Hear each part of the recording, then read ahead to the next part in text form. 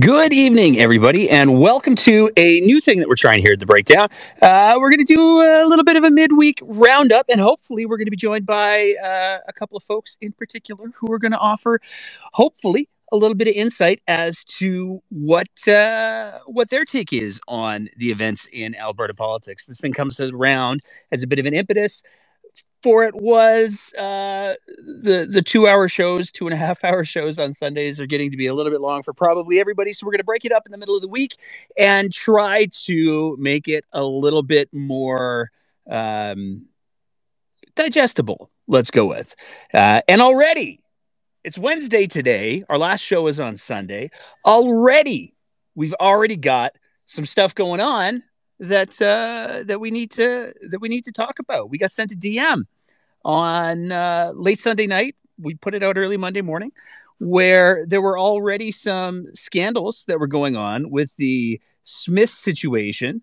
In particular, the scandal that was catching everybody's attention on Monday morning was a text message. And I'm just going to read the text message that we received here. Someone who door knocked on Saturday shared that they had a script answer for possible questions from residents. So what we were being told is that this was a person who was door knocking on behalf of Danielle Smith, and they had been given a scripted answer that they were supposed to use if somebody said that they were not sure if they would support Smith. If a resident said, quote from the text message, if a resident said that they're not sure if they will support DS, Danielle Smith, the response was, wouldn't you rather have a premier be your representative?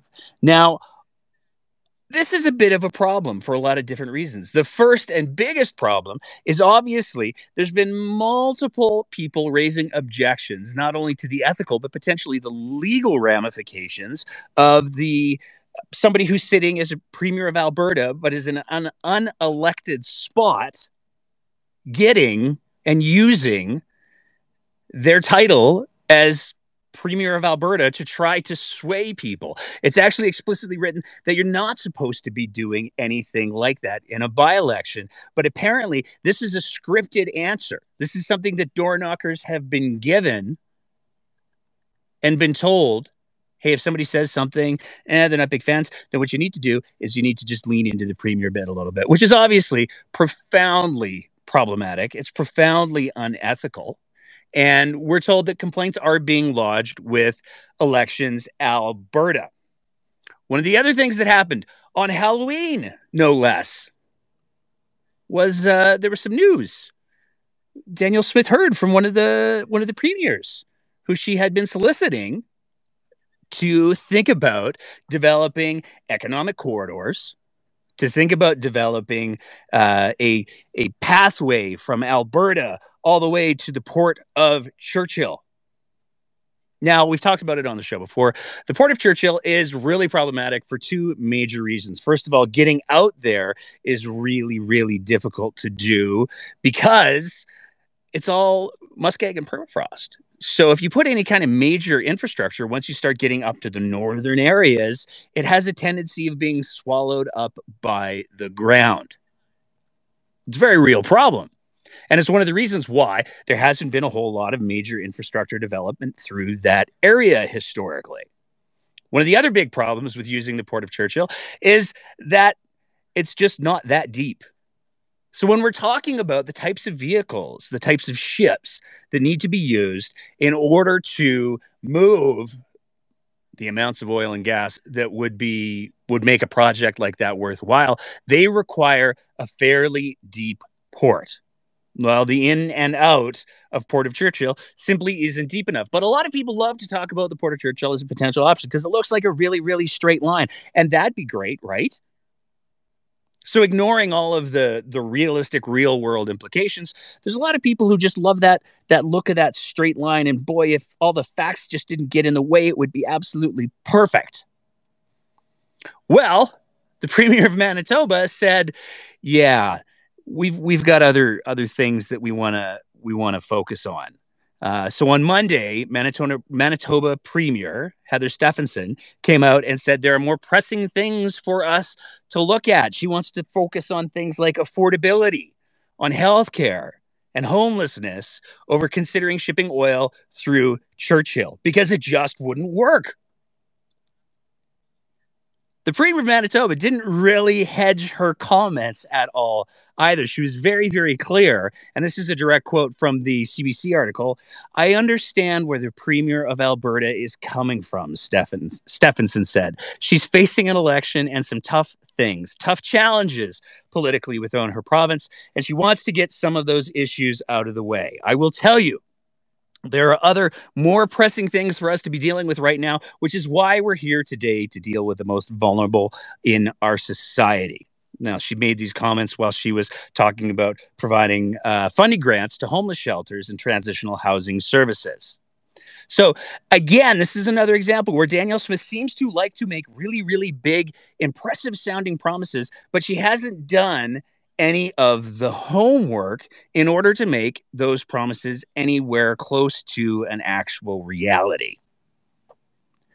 Moving on from there, one of the other big stories that came out on Halloween was perhaps a glimpse into why Danielle Smith made one of the largest cabinets in recent history. We've mentioned this a few times on the show already. She has created a cabinet that dwarfs pretty much every other cabinet that has been created for more or less the last 15, 20 years. It's a huge cabinet. And a lot of people wondered why she was making such a big cabinet. There's a lot of speculation as to, well, maybe she's rewarding the very good poodles in the UCP caucus who said very nice things of her. Maybe she's trying to bring people over to her side. Well, there was a news story that broke on Monday that was based off of an interview that Danielle Smith did, where she was very, very clear that because of Westminster tradition, everybody in cabinet will be a whipped vote. Now, when you take a look at the overall size of cabinet, you're talking about not just the ministers proper, but the parliamentary secretaries and the associated roles. You're talking about 37 people. So you're almost at a majority right out of the gates. Now, this comes after Smith had campaigned on making sure that when the Sovereignty Act was introduced into the legislature, and she's doubled down that it's going to be her Bill 1. But she's been very, very clear that it was going to be a free vote. All MLAs would be able to vote their conscience and their morals and their ethics unless they're in caucus. Sorry, not caucus, cabinet, unless they're in cabinet. Because she's very clear, and this is the headline of the article, Premier Smith says cabinet, unlike caucus, won't have free vote on Sovereignty Act. It will be a whipped vote for caucus. And the mechanism that she's going to use to do that is going to be quite simply to make it a confidence vote. Now, for anyone who's not familiar, a confidence vote occurs when basically it is if this thing doesn't pass, then it means that the House does not have confidence in the government. And it typically triggers a whole bunch of very complicated things, usually ending in the end of that particular government. So Danielle Smith can make as many confidence votes as she wants. She can make pretty much anything a confidence vote, if I understand it correctly. And all of the members of her cabinet, all of those 37, are guaranteed for her. Not so much a free vote that was advertised, but it certainly makes a lot of sense of why all of a sudden we saw this massive, unprecedented in size cabinet. Now, one of the other big things that have happened in just the last 2 days, and again, this is why we're doing this midweek thing, because it's literally been 2.5 days since our last show, arguably 3. There were some big developments in the riding that Danielle Smith wanted to aim for. So Danielle Smith, prior to the Brooks Medicine Hat by-election, had been very, very clear that she believes that people should only ever run in the areas that they live. Critically important. It's a foundational principle of democracy. And yet, as soon as it became clear that her two choices were going to be Calgary Elbow, which many people have said she doesn't have very much of a chance in at all, or she could get another MLA to step down. Well, apparently the MLA for Livingston McLeod wasn't raising his hand right out of the gates to say, pick me, pick me. I'll step down for you. And so instead, Michaela Frey out of Brooks Medicine Hat, she stepped down. And that's where Danielle Smith is running. Well, there's been a lot of conversation around what's going to happen in Livingston McLeod. And to be clear, there still is. There's some Facebook groups that were dedicated to getting rid of Roger Reed, who is the incumbent MLA there. He's the incumbent UCP MLA there. There's some Facebook groups that have been dedicated to it. And even they are looking at the developments over the last couple of days and going, whoa, something's up. This is super sketchy. So basically what happened was Roger Reed announced that he was not going to be seeking the nomination. He wasn't going to be contesting the nomination for the UCP for Livingston McLeod. Now, there's only other one person who's raised their hand to be in that constituency, and that's a woman who's named Nadine Wellwood. And Nadine comes with a, let's go with complicated history. She's got some stuff's going on. And when we're talking about Nadine, the most recent things that we can talk about are she was heavily involved in the anti-health measures actions that were taken. She's been very clear on her social media that she attended the Coutts border blockade convoy. She went out there to say hi to everyone. She supported through her social media and through some sort of, it almost appears like it's maybe citizen journalism, kind of hard to say for sure. But she supported a lot of the freedom marches and the convoy stuff. She's also got a whole lot of interested perspectives on COVID, much like the former Premier of Alberta. She called it just a flu. She suggested that there was no such thing as COVID. It was just COVID was a new name for the flu. She talked about the Great Barrington Declaration. And this is something that a lot of anti-health measures people go to quite a bit, but has been well documented. When you take a look at some of the names that are on the Great Barrington Declaration, they're very, very clearly made up. It's not a reputable or believable document by any stretch of the imagination. She has been very much against experimental vaccines. She, much like Danielle Smith, was a proponent of ivermectin. She ran for the People's Party of Canada, and there's video that has been circulating, and somebody was kind enough to send us a copy. You can find that on our Twitter timeline of her speaking at a debate in Cochrane. And one of the other candidates was speaking about, hey, you know what, guys? Science is actually a good thing. It's not a bad thing. Science does a lot of great stuff for us. And I believe in the greater good. And despite the fact that it was not her turn to speak, Nadine got up and she stood up and she told the moderator that she wasn't going to listen, and she threw a big temper tantrum, and then she stormed out of the room and tried to hold an impromptu rally at the doors to where this thing would be held. So Nadine's got some baggage, but Nadine posted a picture of herself at the UCP AGM in the Take Back Alberta suite with none other than Premier of Alberta, Danielle Smith.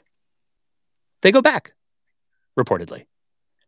So now all of a sudden, Roger Reed is not running anymore. And Nadine Wellwood, who has all of these, let's go with fascinating views that align with many that the Premier of Alberta apparently has, she's now largely uncontested for the nomination. There's a lot of people who feel like she's going to get it. Now, there's two schools of thought on this that we've seen so far. One of them is Danielle Smith is doing exactly what some people, we had Sarah Biggs on the show on Sunday, and she was kind of predicting this a little bit, and we're kind of hoping Sarah will be able to join us in just a little bit. But we had Sarah Biggs on, and she was talking about, there's a very real possibility that all Smith has to do in order to get much greater control of the government is to simply squeeze out the moderates and replace them with people more aligned to her worldview, let's say. Well, we've seen this happen twice now. There's a lot of people who within the UCP sphere, so when I'm using the term moderate, I'm not using it to say across the entire political spectrum. I'm using it inside of the UCP ecosystem. Certainly, Leela here would be considered a moderate within the UCP ecosystem. She's publicly announced she won't be running for the UCP again. She's not seeking the nomination. The person who is replacing her in her constituency is somebody that Danielle Smith has publicly said very nice things about. It's somebody that, I mean, Danielle Smith even said at the forum in Fort Mac that she didn't believe that Leela here would win her nomination, probably because Danielle Smith was supporting the candidate that was running against Leela here, reportedly. So it shouldn't be a surprise that Leela here left. But now we have Roger Reed, who, within the UCP ecosystem, many people say is more of a moderate. Roger Reed's out too now. So you have to wonder about what's going on within the climate of the UCP that all of the moderates within the UCP ecosystem, I'm just going to keep saying that because I know if I don't, I'm going to get inundated with comments and ads. When all of the moderates within the UCP are starting to look for the doors, that says something about the type of climate that's being created. But even more so, and this was coming from one of the Facebook groups that was trying to replace Roger Reed. Even they were like, this really looks like that when Danielle Smith is done with Brooks Medicine Hat. Now, Danielle Smith, of course, during the campaign has said, oh, no. She'll absolutely run in Brooks Medicine Hat if she wins there again in the next election, whenever that may be. She'll run there because she's committed. It's so much like her home constituency. But even the people who are running the Facebook pages that were trying to get rid of Roger Reed are saying, it really just looks like she's trying to put a holder in place so that when she wants to have that constituency back, when she wants to move home, let's say, that she absolutely just will. She'll just say to Nadine, hey, you know what? You should go represent Brooks. And it's important to remember that Danielle Smith has the ability to nominate, just because it's Tuesday, up to 4 candidates. The leader of the UCP has the ability to say, in this constituency, we're sticking in this person 4 times. And she was clear when she announced that she was going to be running in Brooks Medicine Hat that she was using one of those magic get out of jail free cards. Well, she's still got 3 left. And when even the people that believe that Roger Reed was too moderate are going, oh, this looks like Danielle Smith is gonna shift things over. That's pretty telling. Now I'm going to pivot from the whole Nadine Wellwood thing to the next topic. But before we do have Sarah Biggs, who has joined us. And I want to get Sarah's thoughts on the whole Roger Reed thing. Sarah, how are you doing tonight? We have a hamster missing. Oh, no. So that's why I'm late. I'm sorry. You should name it the one with the hamster. The one with the missing hamster. Yeah. What's the hamster's name? Let's just get that out of the way. I don't even know. I think it's Mango. Not sure. Well, there's your problem right there. You can't call him. It's a replacement from the guinea pigs that tragically passed this summer. When they were being babysat at my stepdaughter's mother's house. Yeah. Stupid. Not a lot of luck with rodents at the Biggs house. I'm not a rodent person, and tonight really, it's the cherry on top of the cake for me tonight. Well, catch up. Yeah, let's catch up on politics. Let's catch up on politics. So what we were just talking about, what I was just introducing, was sort of the whole situation with Roger Reed and Livingston McLeod, and how he released a statement saying that he was no longer going to be contesting the nomination. He wasn't going to be running in the next election. And there's been a lot of speculation as to possible motivations. You're the politico, you're the strategist. Yeah, apparently. What do you make of this? So I see the Roger Reed situation very similar to what happened to Leela in her writing. Uh, TBA is, you know, um, they Let's say organized a exerting some lot. Yeah, influence. they, for lack of better words. Um, it's a very, very, very similar situation. And they have invested, quite a bit of time and a lot of energy into getting a, take over the board in Chestermere Strathmore. And up to the very last minute, Audrey was still on for nomination.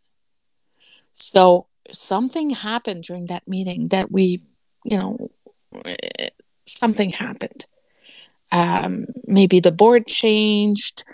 Um, God knows, but Take Back Alberta is really out. They're power hungry, right? Just to give you an idea of what they think. So a board member that got newly elected last week um, said the following. So it said, so Miss Shimke, that got elected last week in the convention, said, I see the board as keeping her accountable. We want to make sure she's doing what we want. Now, to be clear, just to set the right context, you're talking about somebody who was elected to the UCP party board. Yes. So this isn't just a constituency. This No. is the whole party. And when she's talking about, we see our job is to keep her in line, I'm paraphrasing probably a little bit there, and that she does what she wants. She's speaking about the Premier of Alberta. She wants to make sure she's got the Premier of Alberta under her thumb. So they are going in with that mindset in every riding that will be open for nomination, and they will try to get their people in. So, when we were talking about on Sunday, talking about a transition cabinet, right? Yeah. That the people that were in place are solely transition transit cabinet.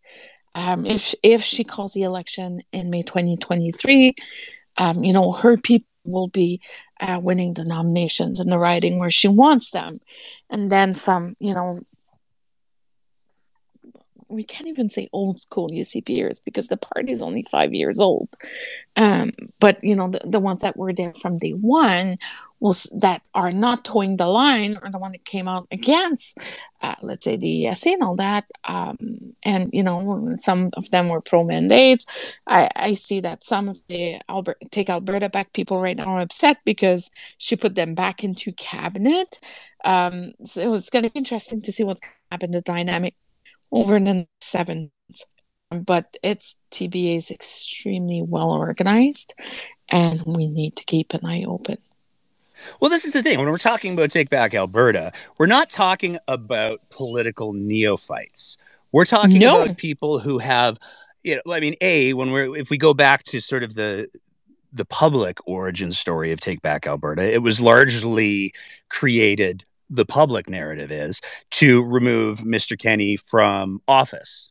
Yes. We saw, and the key figure in all of this, who's already throwing comments into the chat, which I love, is a gentleman named David Parker. And David Parker goes back as a political organizer and a political activist. He goes back quite a fair ways. So he's not a neophyte by any stretch of the imagination. And the position of Take Back Alberta has evolved from, we need to get rid of Kenney, to we need to make sure that we replace Kenney with somebody that we like. And clearly, based on the comments from that board member, somebody that they can control. But what's interesting is that they shifted from Brian Jean to Danielle Smith. Because at the beginning, they were helping Brian, right? Well, there was that press conference that happened where Brian Jean's campaign manager and right-hand man forever, Vito Marciano, stood up with David Parker, and they talked about some ways that the original UCP leadership race was allegedly faked, and both of them claimed to have inside knowledge of this, but they both refused to name any names, and it was just a press conference that seemed to go, by and large, nowhere really, but it's stuck out in memory for sure. There was Yeah, a camaraderie that seemed to be going there on was a there. camaraderie. Then their support shifted towards Danielle Smith. Maybe because she totally fit their narrative. And I'm just looking at Mr. Parker's comment here about the chat and says, man, I love the breakdown guy. He has done more for the publicity of Take Back Alberta than even me. Thanks, buddy. Getting the word about our democratic apathy in this province is so important. But at this point, the way they're operating is it democracy right now? Well, I mean, here's my question: if Mr. Parker's telling the truth, then his Yeah. implication is that he's spent the last year and a half hosting town halls, driving all over the province, getting people whipped up into a democratic fervor, and this little podcast that could has managed to make a bigger dent in things than him. So, like, I don't know, maybe that says something right there. Yeah. So, strongly recommendations, just like when you check your kids' Halloween candy, keep an eye out, guys. We're at this point now where it's, the next few weeks will be fascinating. But the way I see, what happened with Roger and Livingston McLeod is pretty much the exact same scenario that happened with their here. And they changed the date until you could buy the membership, and the party called the date, and then they changed dates here and there, and then voila, But this goes have back an to acclamation.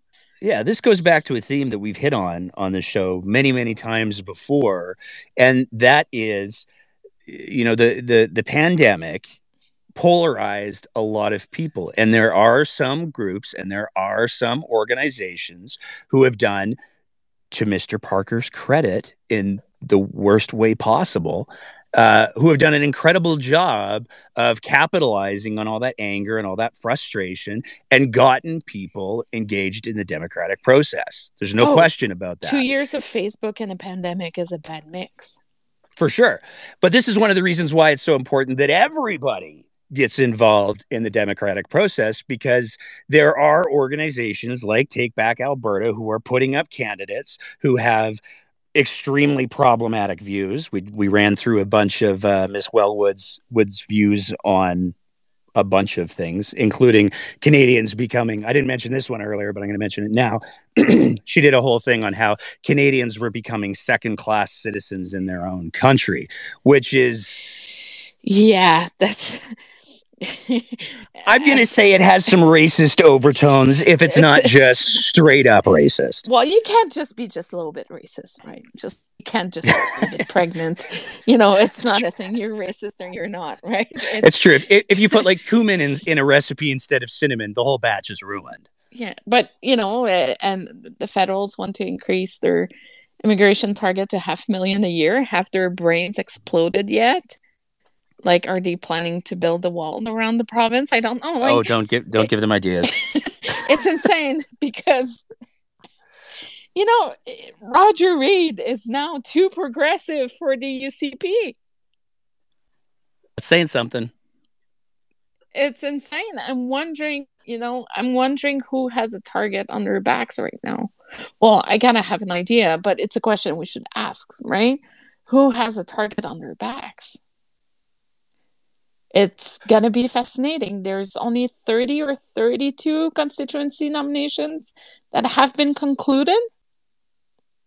There's a whole lot more left. I'm wondering how many of those noms will be open. And Danielle Smith said that the nominations that were not fair and need to be reopened will be reopened. Can I tell you my favorite thing about David Parker and Take Back Alberta? Because this week it was like a little early Christmas present on the Twitter machine. Mr. Parker also has a podcast called The Canadian Story, and the cover for it is two white guys. I mean, obvious jokes aside, I'm a white guy, so really I can't throw too many stones at that particular. But our cover isn't my picture, but David Parker's podcast has him and another white dude, and they just did a whole episode where they were talking about, we're not getting value for our money in healthcare. Mm-hmm. And this is coming at the exact same time that Danielle Smith and so many people inside of the Take Back Alberta movement who light their hair on fire at just the mention of the three little letters WEF are shutting down a program that saw Alberta working with Harvard and the Mayo Clinic to ensure that Albertans were getting better value and better outcomes out of healthcare, for the only reason being that it was being facilitated through the WEF. By the way, I learned this week, just as a little anecdote. If you dare to mention the letters WEF on the TikTok machine, oh man, brace for the flying monkeys. They come so fast. I posted the segment from the episode that we did on Sunday where we talked about that program that Danielle Smith is canceling, despite the fact that it's evidence-based medicine and it involves some of the highest levels of healthcare in the world. Danielle Smith is going to shut that down for no reason other than it's got WEF involvement. And within, I think it was an hour, that video had already gotten more views than almost any other video that we had put up on. Like, we don't take TikTok all that seriously. We just post things every once in a while, but it had more views already than any other video that we had thrown up there, which was obviously there's some algorithmic work at place. So that's my favorite thing about Take Back Alberta and Mr. Parker, is they seem to be we're going to cut off our nose to spite our face pack at every level, which is really entertaining, but also profoundly tragic for Albertans. I'm, yeah. Being in my shoes is no fun these days. It's extremely complicated. It's painful. But I think that I really wish that we could all work together. That sounds like fairy tales and unicorn farts and all that. But at some point, we're going to have to pull ourselves by our bootstraps and realize that change is happening and that it's not going to get comfortable. And until, as a whole, as a province, we realize that there's going to be some very, very dark times coming in the future. Consequences, actions don't have consequences anymore. Anyone can, you can make a public health decision based on whimsy. What you heard on YouTube. I made a little bit of I sent a tweet last night, and certain doctors started sending me emails this morning. And I was like, oh, that's fun. But, we need, if there's a point, and, this summer, I know the campaign I ran, we were banging your drums, like, look, guys, we're not kidding. We need to save this. And, if a lot of people were like, why did you get involved? It was exactly to try to avoid that. But we're at a point now where I'm worried where we're going to be at a point of no return. And that is extremely worrisome. Well, that's a happy note. Thank you for that, Sarah. I'm just a sparkle of joy today. But it's the reality. You are. Right? How much of this is the missing hamster? 5%. Okay, the size 5%. 5%. It's as big as a golf ball. I'm more worried about my shoes and my expensive stuff than the hamster. Because I'm just so mad. But yeah. Well, wayward golf balls can cause a lot of problems. Yeah, I went from, let's book our trip to Mexico to, oh my God, my hamster is missing.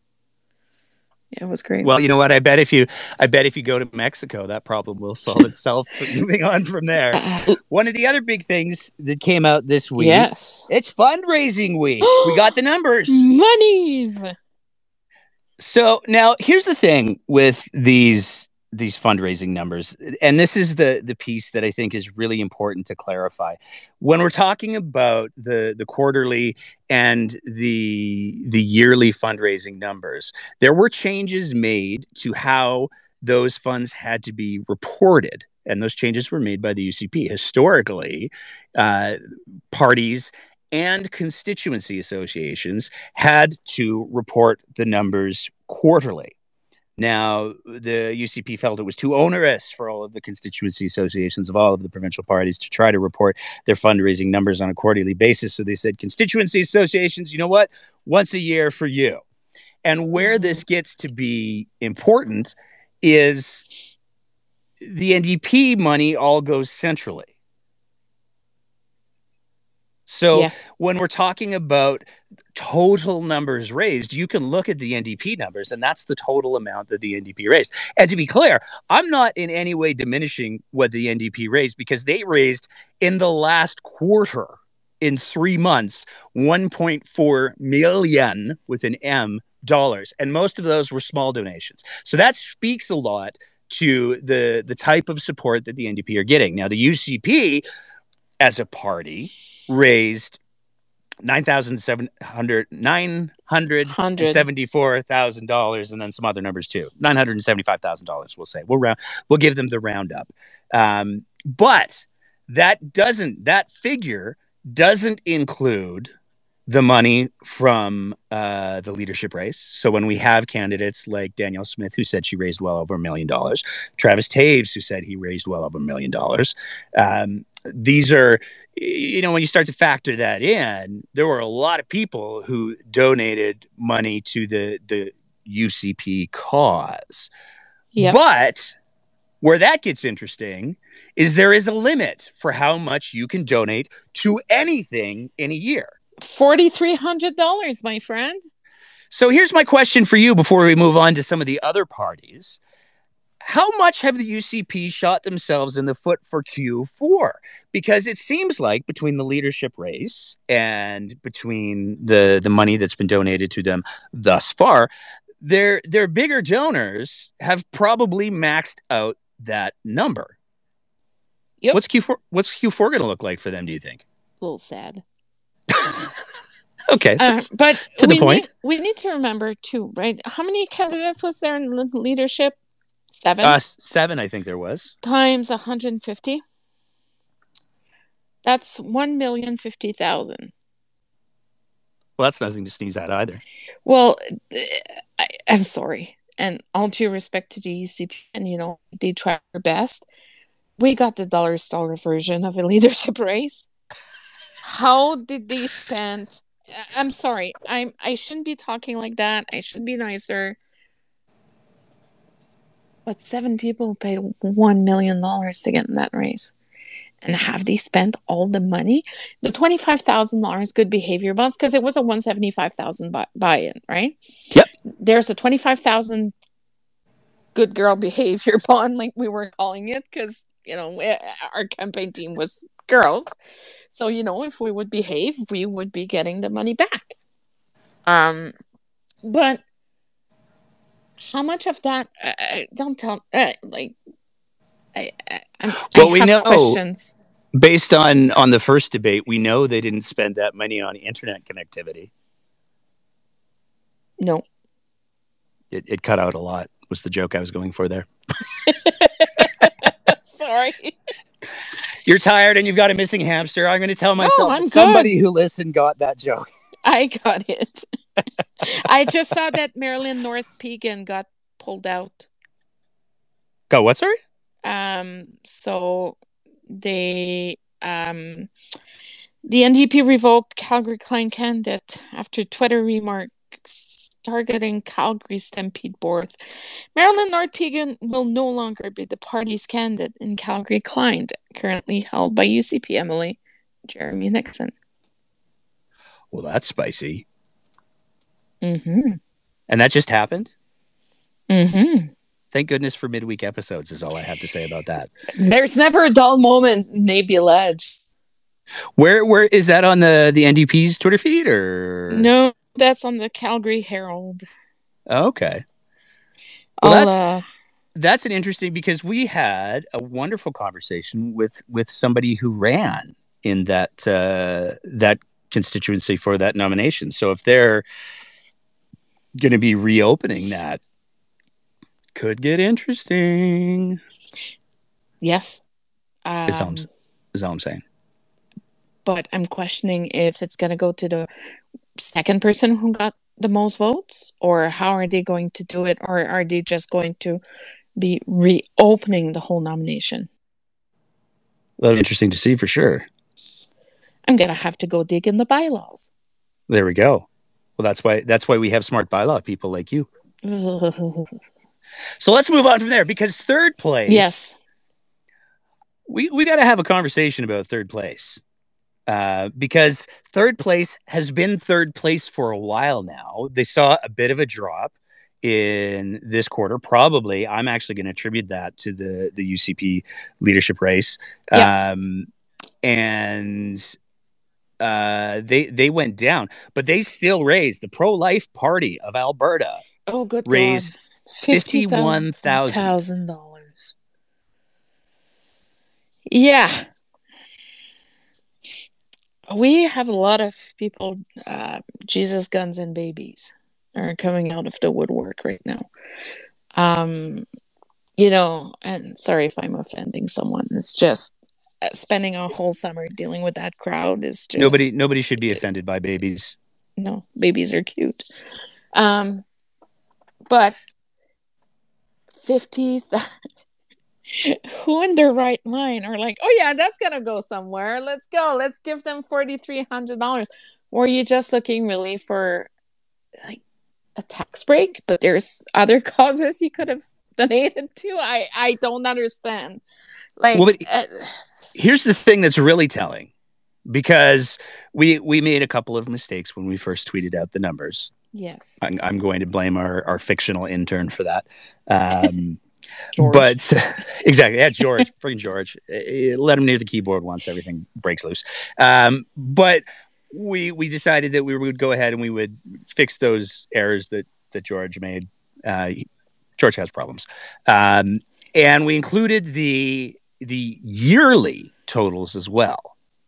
And this is where it gets really alarming, because if you think 51,000 in Q3 is bad, to date this year, the Pro-Life Party have raised $212,000. That is more than double the next party on the list. Mm-hmm. That's not great. That's not great, nope. Is it? Nope. It's worrisome. But there was some arguments made with some journalists this week. It was like, well, the story more telling is when you look at the last election cycle back in 2018. No, my dude. $50,000 went to that party. And over $200,000 for the year so far. It's insane. And here's the thing that bothers me about this, and here's why I think that it's incumbent on us to spend a little bit of time talking about the third place contenders, because we talked about it Sunday too, when I was worried about healthcare, right? Well, this is exactly it. The climate has changed. Roe versus Wade in the States has been repealed, and we are seeing a lot of people in Alberta adopting the Republican grassroots, air quotes, approach to politics. I mean, we have the Alberta Tea Party, Take Back Alberta, that are making big influence on what the governing party is doing and how they do business. So to just say, it's 2022, we don't have to worry about women's access to healthcare. $212,000 says you kind of do. Yeah. And, I'm wondering, so I wouldn't have to go dig into the lobbyist registry? But I'm sure... Well, there's all kinds of treasures in there. There's a lot of treasures in there. But, I dealt with the abortion issue in the spring with the government under Kenney, with Minister Madhu, with, everything that was pulling over and all that. I'm wondering how much influence they have in the Premier's office right now. Or, with the Deputy Premier. Because it took a whole lot to explain to Mr. Madhu that, a loss is a loss, and government is not to judge what kind of loss is deemed to, receive 3 days unpaid off. It took just a lot for of context work here, to get them there. Yeah. Bill 17. There we go. So that's the bill that said a woman who experiences the loss of a child while that a pregnant. pregnancy does not result in a live birth. That's how the final wording was. See, there you go. That's much better than where I was trying to say. And then we had to go into like a committee of the whole and got the minister record that it would include abortion. Then the sub amendment happened, and then, anyways, there was a whole thing in the background. But it's quite fascinating to see what's happening right now, and I think we're gonna see. There's kind of I hate saying that, but there's a radicalization. Like, conservatives are not conservatives anymore. The new conservatives that we are seeing now are more populist than conservatives. And, our rights are not God-given rights. God did not decide that the people in Canada would be free. We decided that we would be free. God has nothing to do with that. But it's that rhetoric and that kind of Christian anti-abortion faction and freedom anti-science faction is taking over right now. And it's extremely, extremely, extremely worrisome. Like Sunday night, when we talked about that, there was no minister status of women. What does this mean? Who's going to go lobby for women healthcare? Who's going to lobby for as the Premier said, Sarah, if you have concerns about women's issues, all you have to do is take a look at the makeup of cabinet. I can't even get through it. There's 5 women counting the Premier. That's it. In a cabinet of 27. There's 5 women. It's ridiculous. Yeah.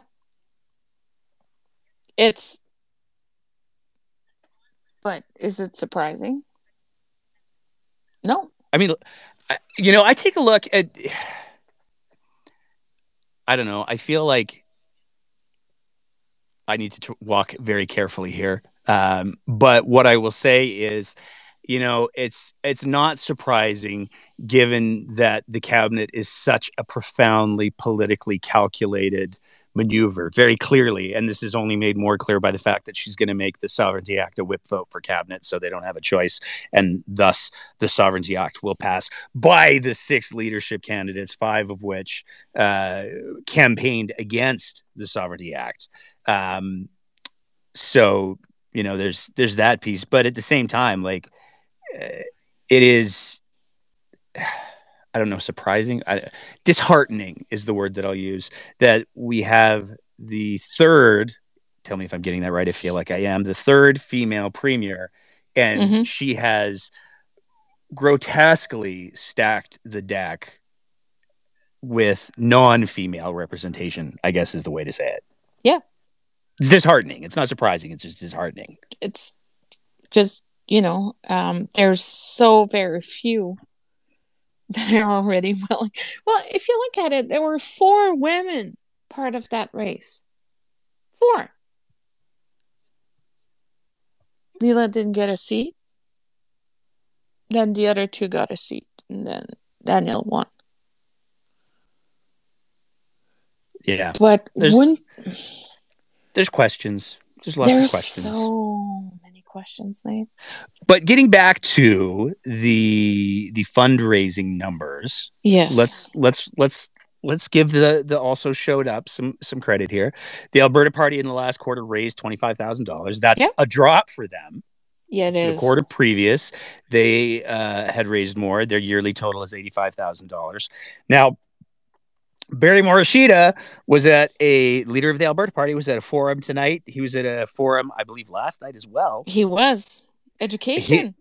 has, by some reports, his polling for the area is actually not terrible. Some might say promising.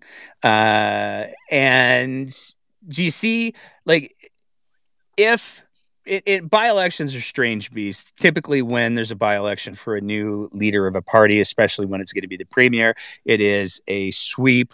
Now we know that Danielle Smith has had some problems finding the right constituency to door knock in, and we know that she's leveraging her title, which probably will help increase her chances. But turnout on by-elections also tends to be limited to the hyper engaged because the stakes are relatively low. It's not going to determine who's in government. It's just going to determine whether or not this person, the current premier, is going to be sitting in the legislature right away. Do you think that this is like, how do you see this playing out for the Alberta Party? Is this, if Barry wins, obviously that's a huge win for them. If Barry doesn't win, is it just over? Is it done? We need to move on and talk about other things, cheese, perhaps? No, I think it's a good. So there's two ways you can see it. So maybe nobody should have run a candidate. Just let Smith in, give her enough rope so she can, stumble and fall.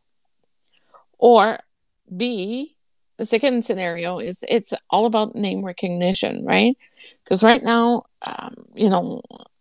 the Alberta Party is getting a lot of media. And win or no win, Barry's getting his name out there right now. And that was important. Even if it was well-known in Brooks, well-known Medicine Hat, the province, he was the president of municipalities. He's extremely well-known, in the organization, but people are now hearing his name. Well, the Alberta Party has certainly gotten more free media out of this race than they have in the last 3.5 years. Exactly. So it's a good thing. I think it's a good thing. It doesn't, at the end of the day, is it going to go to Smith? Probably, yeah. I wouldn't be surprised. But is it good for the Alberta Party at the same time? Heck yeah. Well, assuming that there is an election in May, which is entirely up for debate at this point, it's a nice little runway for Mr. Morishita, because if the cynics are right and Danielle Smith says, "Oh, Brooks, it was nice, but I really like Livingston McLeod, and Nadine kept my seat warm, so I'm going to go over there." If that happens, then that puts Barry in a pretty not terrible position for May of 2023. Yeah. So it's going to be interesting to see what happens there. The Liberals are still a thing in Alberta. The Alberta Liberals. No, Gwyneth resigned 2 weeks ago. That made me sad. Boy, Gwyneth Midgley. She is a Oxford educated woman. She's wonderful. She's been Welsh with the Liberals for like ever. Forever. And she has been caring and nursing that party and giving everything that she had, went through so many leadership. And she left 2 weeks ago. Well, I can't help but wonder. Maybe it's because that the Liberals tried to go through a leadership race and nobody showed up. I don't know why she left.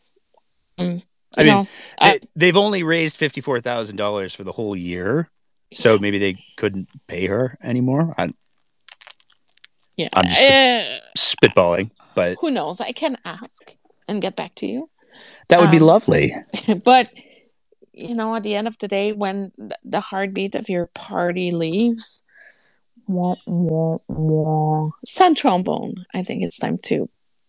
It's not even on a respirator anymore. It's just we're at church at mass and just waiting for the body to be buried at this point. Like the Liberals are done. They're just done. And then after that, you have the Greens, which are conservatives. No. With solar. No. You can't jump to the Greens yet. Don't Oh, don't who did forget I the miss? Independence Party coming in with Oh, the Whippa. 12,000. No, this isn't even Whippa. Whippa's sad. Whippa is What? you want to do a sad trombone. We'll get to Whippa in a sec because their last quarter was sad trombone. I double checked it because I was like, is it really that bad? No, the Independence Party of Alberta raised $12,000, which brings them to a grand total of $14,000 Oof. for the year. Pays for the website There you go. and your fees or potential candidate fees or whatever you. Yeah, and a few Timbits at Tim Hortons. After Yes. the Independence Party, because I mean, really, I think we already have an Independence Party with Danielle Smith. I said the quiet part out loud there. Then we moved to the Greens, and the Greens in Q3 raised $2,073.88, which brings them to a grand total for the year of $9,392.09. I almost feel like we're going like prices right now with how precise we're getting, but you know, here's the thing with the Greens. We had the leader of the Greens on. Yes. And they have, at the very least, it's a bold platform that they're bringing forward for the next provincial election, because it's only got one major item, which is the proportional representation piece. And even if you're looking at their fundraising numbers, and even if you're, not a fan of the Greens, there were two things that came out of the conversation that I want to highlight. First of all, I think everybody should go and listen to it, because Jordan has some really, he's clearly very passionate about democracy. His heart appears to me, at least, to be very much in the right place. He's trying to raise awareness. And his arguments around proportional representation are really quite interesting, because proportional representation is one of those things that it seems like people get excited about, even though it's like a really difficult abstract concept. And then historically, parties will go, oh, we're so going to do proportional representation. We're going to do electoral reform. And then they get into power and go, just kidding. But I think Jordan's got some. I mean, obviously, the Green Party is not going to be forming government in the next provincial election. I feel like I'm not big on predictions, but I'm going to go out on a limb on that one. But I think that they have some important points that are worth looking at. Well, the Greens are like, oh yeah, but maybe we could have a seat if there's proportional representation. It's like hoping that it's like hoping me that I would be winning like the queen of the ball or the princess of the ball, whatever you call it. Like we have bigger issues right now. Could represent. I'm not a fan of. I'm getting that you're not a lover of the proportional representation. I'm getting that vibe. Not necessarily, because not in the current political climate. Because if you would look at the proportional representation federal level, the PPC would have seats. Oh, that's a sad point. Okay. Yeah. Do we want the PPC to have seats? Well, they kind of do now, because it looks like a PPC candidate is going to be the UCP candidate for Livingston McLeod. So they're getting their representation. Last on the list, coming in with a staggering $227.70. We have the Wild Rose Independence Party of Alberta. They have a yearly total of $22,106.70. Now, I feel like, looking at those numbers, I feel like there was some sort of, as we're talking about this, I think Whippa might have folded into the Independence Party. I could be wrong about that. If there's anybody who's listening who knows the things about, I honestly have not paid that much attention to Whippa. I'll own that. The only time we paid attention to Whippa is when they scored like 12% in Brian Jean's riding in Fort McMurray, like Labiche. They came in third. They had like 12% or something. That's true. The time I paid attention to them. But I thought it would have picked up more momentum. But I guess you're right, because now Danielle Smith's elected as the UCP leader. everybody kind of pivoted back to the It, cer- UCP it certainly seems that way. to see their candidate of choice win the election. Yes. I need to take a moment here, and I need to give a special shout out to Andrew. Andrew. I'm going to retweet that as soon as we're done because I haven't had hair that luxurious in years. So Me it's neither. clearly, and I'd also just like to say, I'm looking at this clearly can't be like George has got some tiny arms on him. He's not really good with the keyboard, is he? No. George needs to maybe do a little bit more, maybe a little bit more lifted. But yeah. Yeah. Oh, I wanted to talk about something, Nate. Oh, well, then you should. So you know how Danielle Smith said that her cabinet's going to have to vote in favor of the ASA? Yes. Remember that? Okay. So here's the thing. They're going to have a caucus meeting. Here's how everything is going to roll out. So the way the UCP works is that the ASA is going to be presented in front of caucus. She has 38 votes on caucus. The bill's going to pass within caucus. Then the party will be whipped to vote in favor of the ASA. So the only way a candidate, an MLA, can vote, open brackets, against the ASA within the UCP party is to not show up for a vote. Oh. Cough, UCP cabinet. Somebody needs to put something in the dip. The spinach dip. I think COVID's gonna be. I think there's gonna be a COVID outbreak that. But no, so I wanted to bring some clarification on how it's going to work. Is that it's gonna go in front of caucus. From what I understand, they have not seen it. They have not seen anything yet.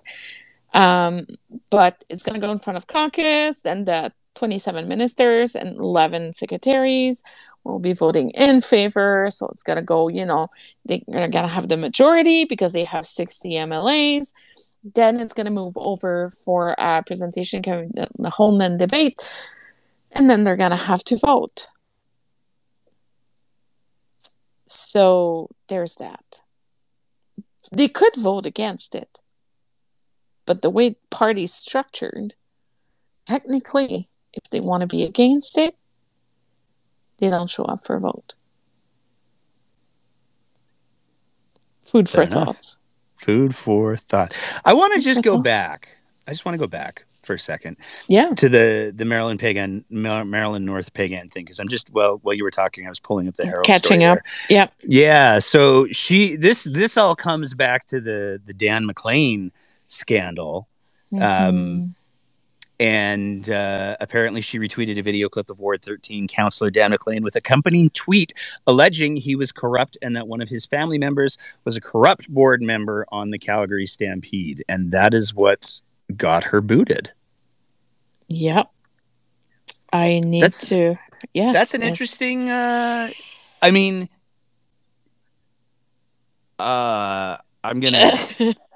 gonna get myself into trouble. Here's my two things on that. So first of all, I'm gonna say I'm not sure. Pregnant pause. That that tone policing an Indigenous woman in the face of a video that by many accounts is incredibly racist is maybe the best choice. That's what I just needed to say that because I wouldn't want to be the I think that there's some latitude for some anger. I mean, I remember not long ago there was I think it was an MLA or an MP in Winnipeg who dropped an F-bomb. And I mean, in the I think it was the legislature. if anybody has that, please kick it to me. But he dropped an F-bomb, and I mean, he got walked out. He was named and walked out and all of that. But I mean, I feel like we just saw the mayor of Calgary say it's not my place to intervene when it's my place to call out racism, but it's not my place to dictate how things proceed from there. That has to come from the Indigenous community in regards to the situation with Councillor McLean. It's interesting to me, is all I'm saying, that the NDP decided that they were going to go down this road. There's probably more to the story, is how I'm going to build my safety net in, because I don't need any more legal nonsense. Yeah, well, I was surprised when Mayor Gondek said that, because she's the face of leadership in the city. She could have, maybe offered to help facilitate, do sensitivity training, or bring in motions or whatnot. Not just pass the buck, to the Indigenous communities. That's my personal take on it. She should have shown a little bit more leadership on that side. But as to why, the reason, it's kind of they think they might have dug a little deep on that one. Yeah, Lord knows I have my my positions on the current mayor of Calgary, but and I'm not going to begrudge her, though, for saying, you know what, in this situation, we need to take the lead from Indigenous elders and leaders. I think that with most Indigenous issues, that's probably the right thing to do almost every time. And it's just a little interesting to me that there's no comments in the story from the Herald, which is granted only 3 hours old, that say, after consultation with Indigenous elders and leaders, the NDP decided this was the road to go. Is all I'm saying. We're probably going to know more tomorrow. Something's going to get spinned, and we shall see what's going to happen. But am I a little surprised tonight? Yeah, I am. But yeah, it's interesting. It's very well. They did have some. I have to say, I did. Separate from everything, I really did appreciate the conversation that I got to have with Maddie coming out of that, and I thought that she had some really important perspectives that she shared, and so I don't think that that constituency is wanting for strong potential candidates, is how I'll say that.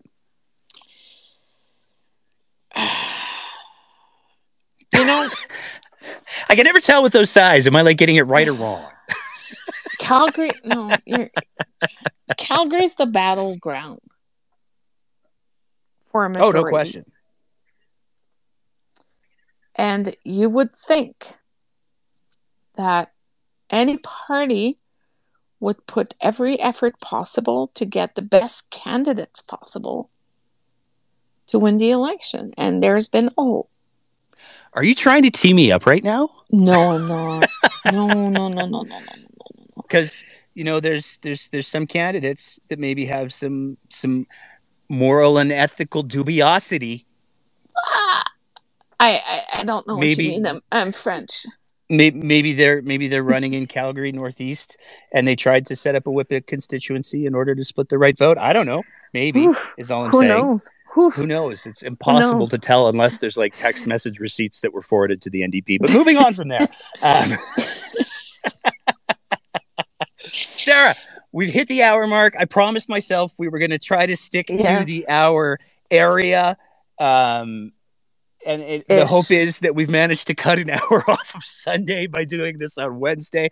But before I give it to you for your final comments, I do have to say to everybody, we're going to be delaying Sunday's show. We're going to be pushing it to Tuesday.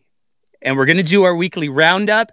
And then we're going to do a big town hall. Sarah's going to be joining us again for a post by-election debrief, collective panic attack, whatever the case may be. Shocking. We're going to be doing that on Tuesday. So there won't be a show on Sunday this week. We're going to move it to Tuesday.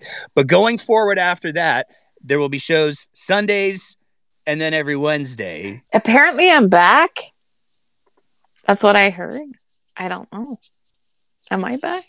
I think you might be back. Maybe. You sound like you're back. Yeah, sometimes. I mean, the hamster situation needs to be resolved. That stupid hamster. And I'm really, really watching my words extremely carefully right now. But yeah, no, it's going to be fun. Final thoughts for the night before we shut it down, Sarah? Not much. I'm, I know, apparently I'm on Jesperson tomorrow morning. You told me I should say that. Yeah, what do you? And you're on Jesperson tomorrow morning. And what are you going to be speaking with?